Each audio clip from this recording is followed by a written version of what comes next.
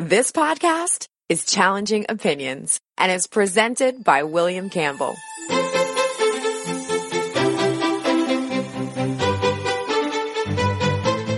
Thank you for downloading the Challenging Opinions podcast for April 3rd, 2017. Since the Trump victory, there's been a lot more focus on people that were previously seen as fringe to the political mainstream. Some people have said that white nationalism is just a code word for racism. This podcast is part one of a major two-part interview with a leading figure in the movement.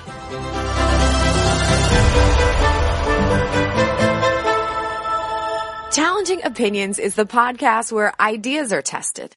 Whether you are left or right, conservative or progressive, devout or skeptic. What matters is the strength of your argument, not the strength of your voice. Make your view heard and get it included in the next show. Email your opinion to podcast@challengingopinions.com and we can discuss it in the next podcast. On the line, I have Nathan Damigo. He's the founder of Identity Europa. Nathan, would it be fair to call you a racist? I don't think so. And actually, usually when I hear that term and terms like it, they're oftentimes just used to undermine legitimate European interests. In fact, I actually see that, people, when they ask that question, usually they're being very disingenuous and using it really in a very loaded way. And well, I'm asking you straight up. I think I could very much ask that question right back in another way, which is, William, are you anti-white? Absolutely not. I am white, but that's a different question, and I'm asking the questions. Yeah. But okay. Nevertheless, your organization, which you founded, Identity Europa, is very much focused on what is called white identity. Is that correct? Yes, on not only identity for people of European heritage, but also to advocate for our interests based on that shared demographic. And what are those interests what interests are shared by that demographic and not by people outside it? Well, I think for one, there is right now mass immigration that is occurring across the West, that is happening not only here in America, but also in Europe. And I do not believe that that is something that is a good thing for us. I don't believe that that is a good thing for America. I don't believe that that is a good thing for Europe. And if we look at the social science, it has been very well established that as racial, ethnic, and religious heterogeneity increases within a social system, people become withdrawn. They get into much more radical politics. The amount of social currency and social trust within a social system begins to break down. So this is something that I don't think is not only not going to be good for us, this is something I don't think is going to be good for the people immigrating here either. That may or may not be the case, but surely that's for them to decide. You don't have anything remotely approaching mass support, even amongst the people you claim to represent. Isn't that true? I would, in a way, disagree with that. I would say that actually disagreement with mass immigration has always had very large support. If you look at the statistics and you look at the actual amount of the population that would like to reduce or limit the already massive amount of immigration that we have, immigration is actually a very popular topic, and I think it's why we're seeing the rise of populism and nationalism in countries across the West. I believe it's why Donald Trump was elected. I don't think he was elected because of foreign policy and some of the other things that he supports or the positions he's taken on them. What it really boils down to is immigration. There is this feeling amongst us that what is happening right now is not going to be good. It's not going to be good for our children, and that this is something that people want to stop. So while people may not support us, I would say directly, many of the things that we advocate for are actually widely supported by the general public. Let me just examine that. And for example, I'm going to put aside for a moment what you're saying about the benefits or disadvantages of immigration. I might get back to that. But the United States is not even remotely uniracial and has never been. How is the interests, for example, of African Americans or Latino Americans who've been there since before the United States was founded? How is that represented by your organization? And if not, why not? Well, I would have to say that their experience here hasn't been a very good one for starters, and I don't think that it's magically going to start being a good one. Mm-hmm. And that's not because I desire any ill will towards them or who they are, but this is just something that has been historically an issue. And I think that there is also something that tends to be overlooked when we look at these sort of things. Now, to go back as far as what you were saying about America being racially homogenous, up until about the 1960s, up until about the mid to late 1960s, America was 90% European. So it was populated by a race of people. It was very actually homogenous nation. Now, there may have been different European ethnicities that were here, but what? Racially it was homogenous. So what? And so,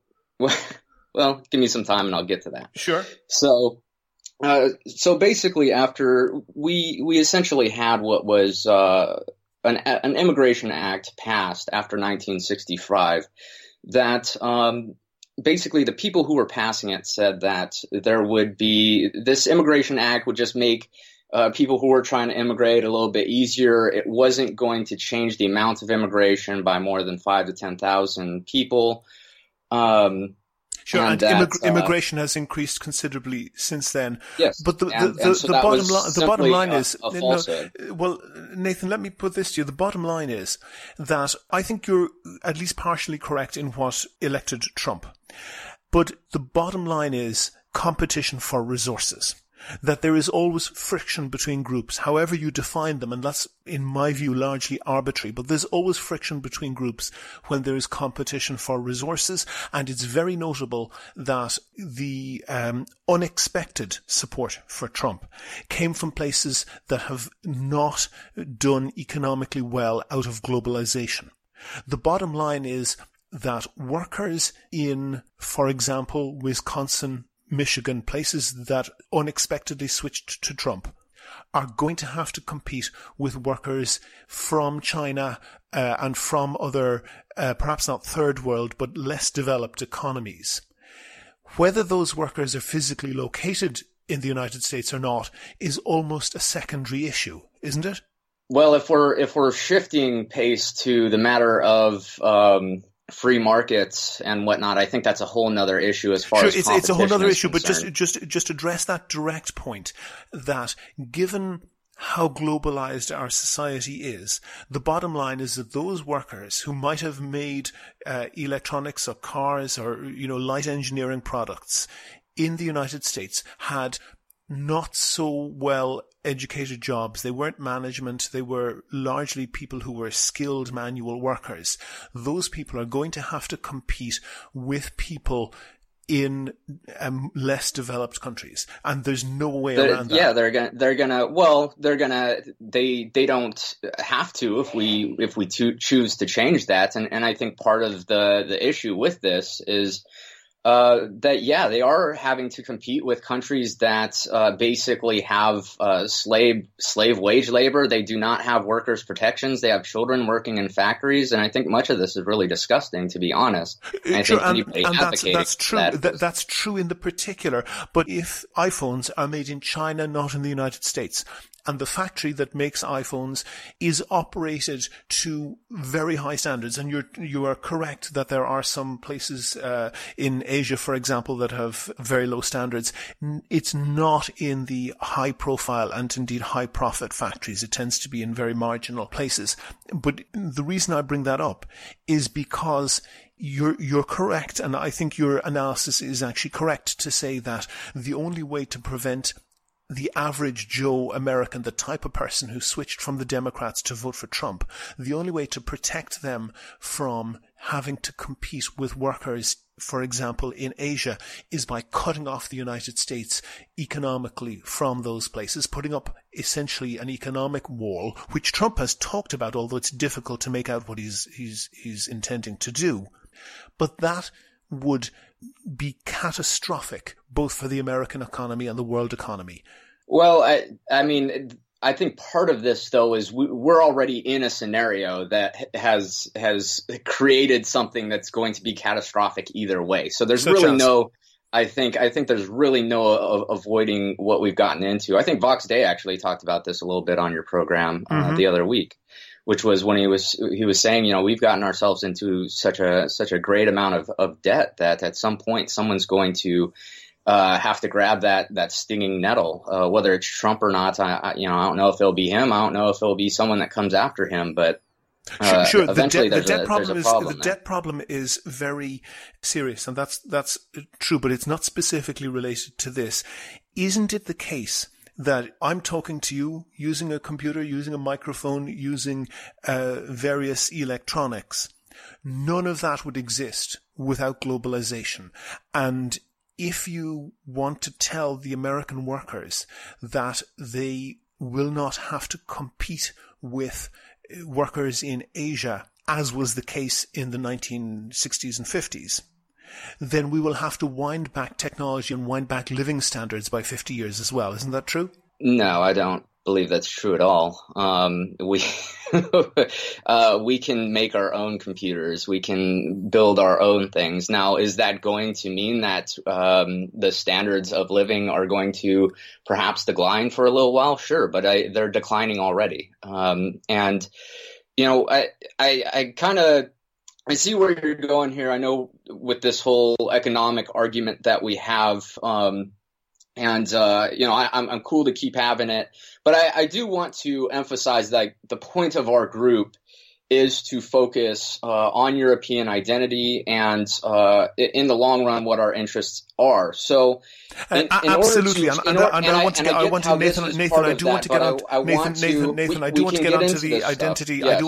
the identity part of that, and I think that's important to discuss. But I just want to set the ground on that, and I just want to say that I can't really get into that until I lay the groundwork for that. Does that make sense? Fair enough. There's a whole series of things we have to discuss. Tell me why you think then European identity is important. Well, I think for multiple reasons. One is that, and I think one is something that we see a lot, which is racial inequality within society. And, you know, one of the things I came to and I realized a very long time ago is that I may have perhaps a very good critique, perhaps even a scientifically accurate critique of the problems of different communities, of the problems of here in America. We have many people of Amerindian heritage.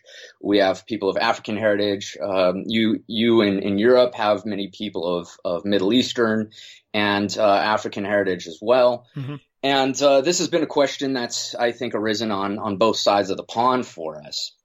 And it's one that we've begun to discover that is a conversation that we haven't really been able to have, at least honestly, for a number of different reasons. Here in America, that reason would be social ostracism, but more importantly, economic disenfranchisement. If you have an opinion that is different from the mainstream narrative, you will actually lose your job. There are no workers' protections. So even though here in America we have a free speech amendment in our own constitution, that does not protect you from your employer. And essentially, it was never intended to. If you have a house, if you have a car, and so on and so forth, and but what I'm saying is this becomes a problem. This becomes a problem in dealing with social issues if we cannot talk about them and have a real honest conversation about them. This becomes a very serious problem. And so whether it was ever intended to or not, I think now is the time to realize that this is a problem. And I think that if there was anything that Trump could do, I would love to see him put in place protections for basically political groups from being fired for their employer for having what is conceived of to be a non-correct opinion. Okay, so just to explore that, Nathan, just to explore that, you're saying that if somebody was a member, for example, of, let's say, a white nationalist movement, they shouldn't be fired from their job for that reason. Would you extend that to the Communist Party or to the Black Panther Party? As long as they are able to function at work, as long as they are able to do their job, and as long as they are not using the office place to project their political ideas, then yes, I think so. And do you think in the US, if you were to count up the number of people who were fired, let's say for being associated with the Communist Party or associated with the Black Panthers, compared to people who were fired for, say, being associated with racist or white nationalist, however you want to call it, movements, who's suffering more there?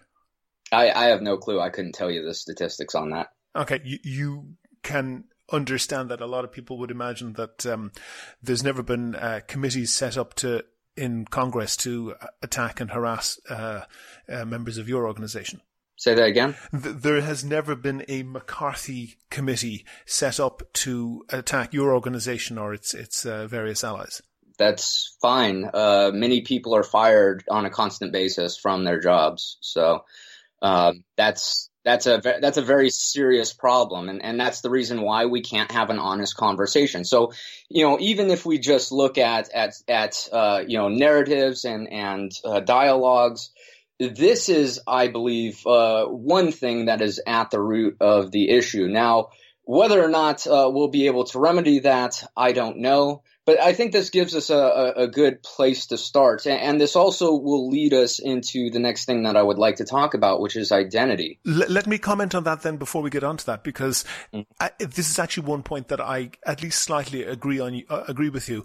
Even if you might be overstating it about people being fired, I think you're right that not everywhere, but in a lot of places, perhaps in the large metropolitan areas, the opinions that you give, or even opinions that are considerably more moderate, are socially unacceptable. And even if they might not lose their job, people probably feel pressured not to express those opinions. I think if you lived in some other locations, you'd probably feel pressured not to be black, which is a rather more difficult thing than just keeping your mouth shut. But nevertheless, I think that what is being described there probably isn't helpful, because where you have a movement or an opinion in society that is not getting expressed, that can cause a build-up of pressure. And I think it's best that all political opinions are expressed and examined. So that's why I'm talking to you. To that extent, I agree with you. I don't know how serious what you might call discrimination it is. I certainly don't think it's the most serious discrimination, but I do think it's damaging, and I think it would be better if it didn't exist. However, that is achieved. In any case, move on to identity, because you wanted to talk about that. Yeah. Well, one of the things I realized very early on was some of the conversations about race that I was interested in having. I began to realize that people would take, my critique of the current narrative of racial inequality, and they would kind of project their own emotions onto me. And instead of actually taking my argument for what it was, they would actually take it for an attack on another group of people. I understand that you say something that rings a couple of bells for people, and they then assume a whole set of other opinions on your part. Is that what you're saying?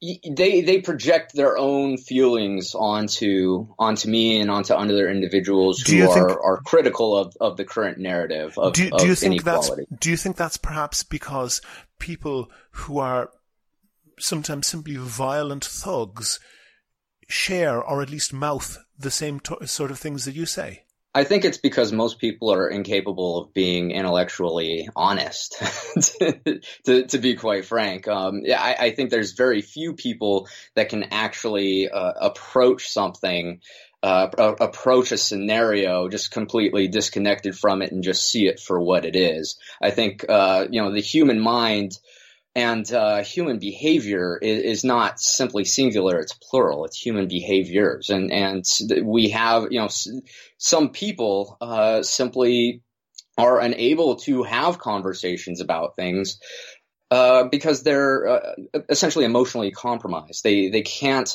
have a conversation without kind of breaking down emotionally, and many times they will attempt to shut down the conversation because they cannot control it. Sometimes that's a result of them just not having the words to use to express what they're trying to say. But that is also another thing that can do you think, Nathan, that it's a parallel? A parallel might be when, for example, millions of people were dying in gulags in the Soviet Union, somebody who said, I'm a communist from an intellectual point of view, and I agree with these particular economic policies, even though I don't support violence or revolution in the United States, would feel the opprobrium and would be guilty by association of the crimes of the Soviet Union. Is it parallel to that? I'm not sure I get what you're really putting down there.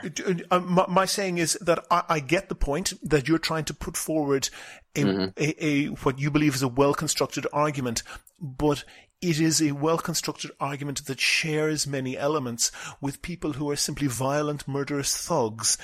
It's not entirely irrational for people to say, hang on, this is the same thing that violent, murderous thugs are saying. Well, we've just witnessed for the last several decades, you could say George W. Bush was a violent, murderous thug who went on, multiple rampages throughout the Middle East. And that's in many ways Obama continued that legacy throughout the Middle East, toppling governments and creating situations that ended in horrible tragedy of literally millions of people being killed across the Middle East. So, we can do this with every ideology if you want to. We can do this with democracy. Do it more with some. That's true. I mean, the communists believe in equality, and so does our contemporary culture. Has this equality fetishism in trying to make every demographic equal to each other. And if they are incapable of, and part of this ideology operates on the assumption that people can be made equal. So it's very much built on an assumption. And then when that doesn't happen, we scapegoat the other group of people who's more successful than the other group, and it does end in tragedy very often. Okay, but Nathan, whatever about the tragedy in South Africa recently, there's been 30 to 60,000 people who have been killed and murdered across South Africa, and the South African people, the black South African people, were told that the reason why you're not seeing the same level of success is because is just simply because white people are oppressing you. That's the only reason there's racial inequality, and now they've gained control of their country. Things are far worse than they ever were, and in many cases, the now white population of South Africa is having that taken out on them. So yes, it seriously is a problem, and we can do this with every ideology. Okay, but Nathan, let me address this point specifically. In South Africa, and in perhaps more in the past and more in some areas than others, there was straight up racist murders were really quite common. Oh yeah. Yeah, there definitely was. I would not disagree with that one bit. And that may have reduced significantly, but it does still exist. And if you're a black person in the United States, then clearly the likelihood of being murdered is reduced and relatively small. But the likelihood of petty harassment, which has the same origin, is quite significant, and you put that, you have a lifetime of that can build up a lot of resentment. I want to ask you straight up, sure. Would you condemn all of that? Multiracialism has definitely created a problem there, I would say. And hold on for a second. Is it the racism that is the problem, or the homogeneous diversity? Systems? If we look at the data, One of the main factors, it's not the only factor, but one of the main factors for seeing a high level of social trust, a high level of a sense of community, is racial, ethnic, and religious homogeneity. Those are things that again and again. This is what the data tells us. Well, I'm not sure that it is, but I want to ask you straight up. There is racial prejudice and violence in the United States. Would you condemn that without reservation? Have you read a blog post or an opinion piece that you think is really right or really wrong? Tell us why. Email podcast@challengingopinions.com and let's discuss it on the next show. If you want to hear Nathan's answer, you'll have to wait until next Monday for the second part of that interview, because that's all for the Challenging Opinions podcast, published on April 3rd, 2017. I have links in the show notes to Nathan Damigo's website and blog. Do you know someone who I should interview? What topics should I be covering? I'd really be interested to hear your feedback. And if you like the podcast, there's one thing that you could do that could really help other people to find it. Go on iTunes and give the podcast a rating and write a short review. There's a link on the website directly to the iTunes page. Also, please like the show on Facebook. On Twitter, you can follow the show @ChallengingO. You can also follow Nathan Damigo @NathanDamigo. But most important of all, please subscribe to the show. It's free. You can use iTunes if you have an Apple product, or Google Play Music if you're on Android. There's links for both of those and the RSS feed if you use that. You can find them and get in touch with me at www.challengingopinions.com. Coming on Wednesday, that's April 5th, I'll have the British writer Rob Lyons talking about the food we eat, and as I said, on next Monday, April 10th, I'll have the second part of that interview with Nathan Damigo. The Challenging Opinions podcast is produced and presented by me, William Campbell. Thank you for listening.